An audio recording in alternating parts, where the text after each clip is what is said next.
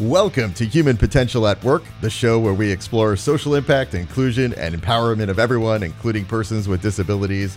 Your host is TbwUpd, CEO of YURU Global Impact, and co-founder and chairwoman of Billion Strong, an identity and empowerment organization designed to bring billions of voices of persons with disabilities together.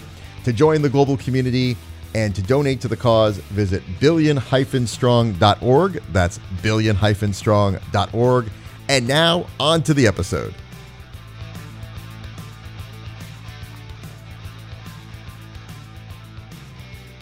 Hello, everyone. My name is TbwUpd, and I'm the CEO of YURU Global Impact, the Executive Chair of Billion Strong, and today, this is Human Potential at Work.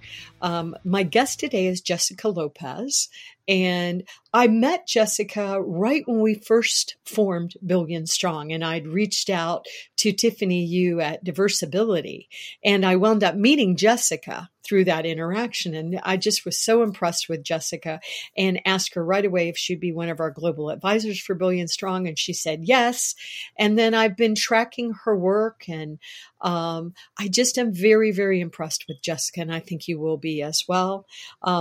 Jessica is a student. She is a trainer. She's a consultant, and she focuses on disability inclusion across the board, but certainly in education and with technology. And she's doing a lot of very interesting things. And I think that she's a voice that should be heard and that her voice will add great value to these conversations. She is already being heard, but I wanted to make sure that my audience knew who Jessica Lopez was because she's really impressed me. So what she speaks and trains on is disability inclusion, once again, in education and technology. So we're going to talk about that, but she's just figuring out what her next chapter is right now. So we look forward to learning more about that as well. But Jessica, before I start, let me do a quick visual description. I'm a mature woman with white hair, and white and purple and gray hair, and I have on gray, black, and blue dress today, and I have on red glasses with gold chains. So welcome to the program, Jessica. Thank you. I'm excited to be here and to provide a visual description. I am a young woman with long, straight brown hair, and I am wearing a black and white shirt, and I'm excited to be here and chat with you. Yeah, it's exciting. I've been looking forward to having you on the show. Jessica, tell us a little bit about why you care about disability inclusion. Absolutely. I was born without hands and feet. I also live with chronic illness, and I'm passionate about building disability inclusion and really sharing my story. When I grew up, I didn't know anything about disability rights or disability pride or any of the history of how we got to here. And I think I wish I had learned about that when I was younger. I was the only disabled person I knew, and especially with my disability being as rare as it is, it would have been helpful to kind of learn that context and really learn like who I am and what community I belong to. And I didn't know about disability rights until 2020, and there was a lot of change happening. There was, the world was really changing, and I just kind of came across this post about disability rights and the history of it, and I was like, why haven't I learned about this? So I kind of dug really deep into that history, and I decided that this is something that I'm passionate about. I could see a lot of myself in that history, and I could see a lot of like my own story in that context, and I really wanted to start bringing my story into that context of disability pride and kind of bring myself into that fold and really advocate for my own needs and for others as well. I've really kind of gone through a long history with my own need for accessibility, and really being able to share that story is really important to me, and I hope that I can also help others as well kind of get that accessibility and the accommodations that they need in their life too.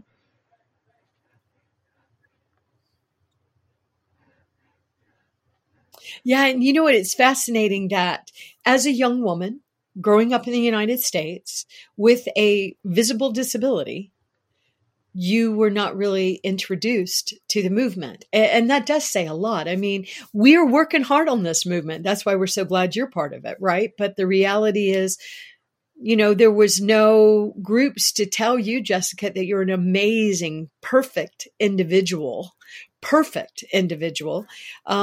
When society's maybe telling you that's not true. Wait a minute, Jessica, maybe you're not perfect. Maybe. So I think it is so important that the different voices join these conversations. And often who are leading a lot of these conversations are people that have to identify that we have a disability, which is fine. 80% of our community have invisible or hidden disabilities, 80%. But I think there's something very powerful about making sure that voices like yours are heard, Jessica, because you bring a perspective to the table that people with invisible disabilities just can't bring to the table, because, we all have different lived experiences. And so when Definitely. you And really, I also do live with my own chronic.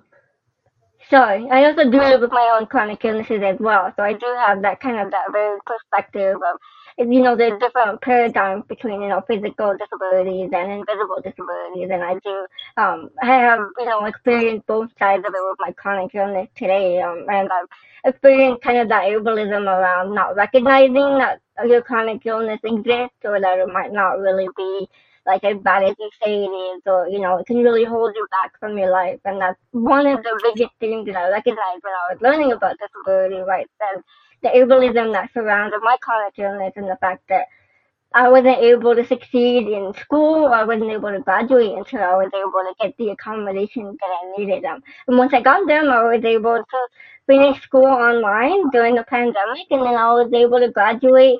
I finished 2 years of high school in less than 4 months, and now I'm in college because of all of that expansion of technology and online education, and just the focus on accessibility. And Jessica, you bring up so many good points, especially I like how you said, I'm going to do it my own way, because there's actually great value to the workforce and the education system by people thinking outside the box and doing things differently. There's just great benefit from that. And we talk about that all the time on the show, that when you hire a diverse workforce that have different lived experiences, they're going to bring different problem solving skills to the table. And there has never been a time in the world, I think, that it's more important to do that right now. Jessica, when you started having these issues with education and the universities, did you find that you were able to reach out to the universities, the college you were dealing with, and that they listened to what you said and they accommodated you? Or did some of it just come down to them waking up a little bit as the pandemic had all of us? Yeah, it really went down to them waking up when the pandemic hit. I wasn't able to graduate high school until I was 22 because I just wasn't able to make the progress in my education. And once the pandemic hit, everybody was put into online education within 4 weeks or less, including my school. And it was something that I had been requesting for 10 years since I was 12. And once I was able to get that online education, I was able to finish high school. I finished 2 years of high school in less than 4 months, and I was able to move into college. And now I'm going to an amazing college that has been doing distance learning since the 70s, and it's really incredible that there are leaders out there that have been doing this work for so long, and we're kind of really barely getting into, the nitty gritty of that this is possible. And I'm passionate about really sharing my story and making sure that people know that this is possible. We can really change the way we see higher education, change the way we see K through 12, and also change the way we see the workforce. Because if we can really shift what we think is possible, we can really innovate in completely new ways. And that's what disabled people are here for. We're here to really share our stories and make sure that we can share how we think differently and how we can also live differently. And I'm really passionate about building that. I agree. And I think it's so important that we learn from each other and stop deciding that certain members of our society don't add value. It's ridiculous. I would be curious, Jessica, have you written about your experience? Because I'm sort of sad to hear that 33, 34 years into our Americans with Disabilities Act, which was, I guess I should know that, it's 1990. So we will be celebrating our 33 years in July. That 33 years, you still were not getting accessible education in the United States. You were actually being excluded when we had the ability to include you. And that makes me very sad to hear that personally. But have you written about this? Because I think you have a lot of wisdom that you can teach us, because yes, we have our laws and we have our policies and you actually took on the system and the system didn't hear you until it had no choice. What can we do to make sure that others don't have to walk that same battle, Jessica? Absolutely, and I'm glad you asked that. I did actually write an article on the history of disabled people, and what I did was I dived into the history of the last 200 years of disability rights and just how, disabled people have experienced the world. And that was my first delve into, the world of disability rights, and I found that I learned so much from that, and it really changed the way I see the world. Aside from that, I also write a lot on my story and kind of my experiences on LinkedIn, and really sharing my story and snippets of incidents that I've had, or ways that we can adapt to the world, ways that we can use or leverage new technology to build more accessible education. And my ultimate goal would be to actually write a book and share my story. And right now I'm kind of building my repertoire and my writing skills to really build up to that, especially finishing college as well. And my goal is to really share my experiences, even a little bit of my wisdom on how we can really use stories like mine to actually change the way we build public policy, change the way we write the laws, and also change the way we build policies within individual institutions, like, individual schools, and really advocate for how we can bring disabled people in as consultants and also bring them in as, people who have a voice and want to be heard. Right. And Jessica, what do you think about others speaking for you? So, for example, I'm a global leader in this field, so I can tell everybody what it's like. I am being sarcastic, to be born Jessica Lopez. But why is it so important that young leaders like you have a voice? I think young leaders have a different perspective. We are growing up in the age of information and technology, and the world has changed so drastically in our lifetime than it has in so many years before. I think we also are really seeing how we can change the way the world circles and the way the world spins, and really change the way we can um, evaluate how we live and work. And I think young people have a unique perspective in the fact that they are willing to do that work. They're willing to be that advocate, and they're willing to do the work with wherever they are. And for myself, I'm doing the work in my, school and in the California Community College system. But there are so many other young people that are doing the work wherever they are. And it's been really an honor to be able to meet people that are my age, that are also passionate about building, inclusion, or building whatever it is that they're working on. And there are so many young people who are disabled as well, who are coming into their own and sharing their perspectives as a disabled student or as a disabled person. That's so powerful. And it's so important that we have different voices at the table, because we all bring different experiences to the table, which is why, once again, I was so excited about Billion Strong, because Billion Strong is not here to replace what anybody else is doing. There's too many powerful things happening, but it is here to highlight leaders like Jessica so that we can learn about their work and highlight their work. And I just want to say, and I'm being a little cheeky, Jessica, but being a person with disabilities, you were born as a person with disabilities.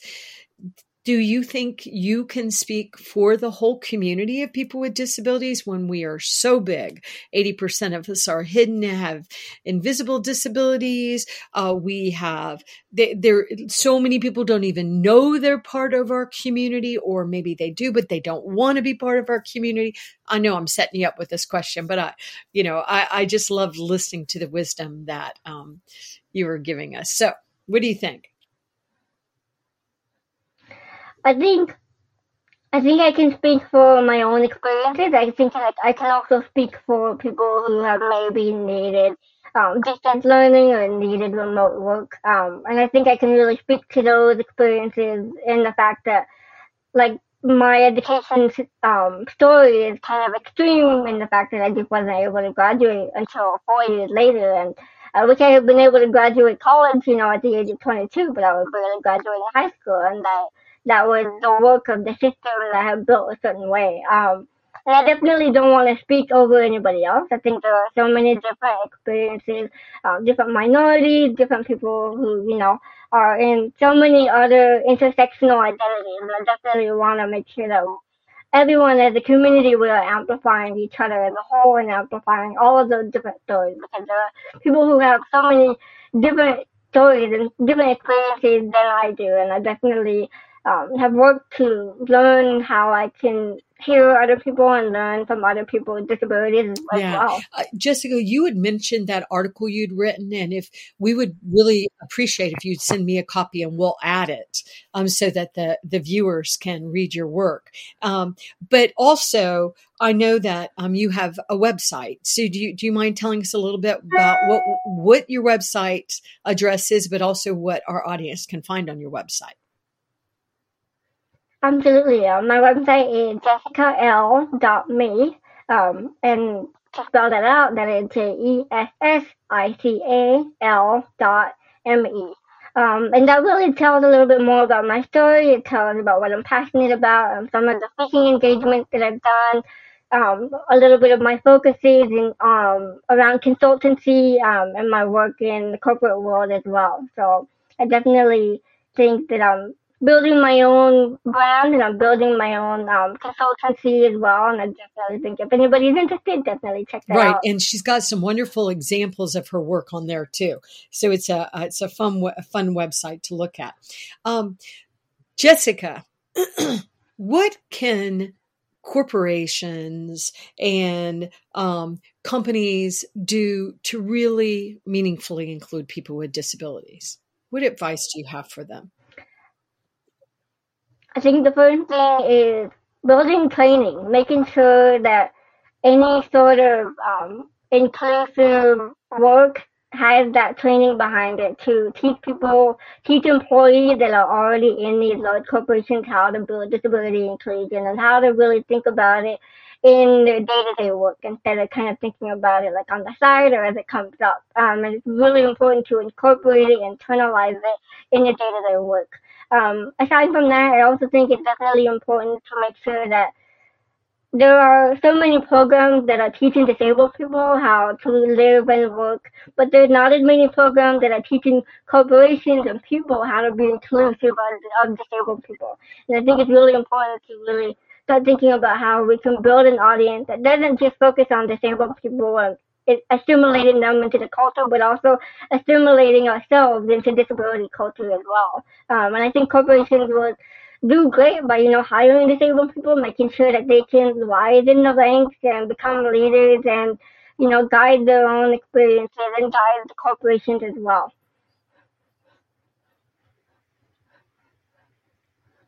Yeah, I love your work. Jessica. So once again, check out her work at www.jessical.me, or you can find her on LinkedIn or other social media platforms as well. So we'll let Jessica go for now. And thank you to the audience for supporting this amazing work. We just are so honored to tell you about people like Jessica Lopez. So bye, everyone.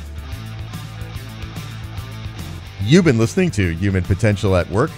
To learn more about RU Global Impact, visit ruglobal.com. And to learn more about Billion Strong, an identity and empowerment organization designed to bring the billions of voices of persons with disabilities together, You can join the global community and donate at billion-strong.org. That's billion-strong.org.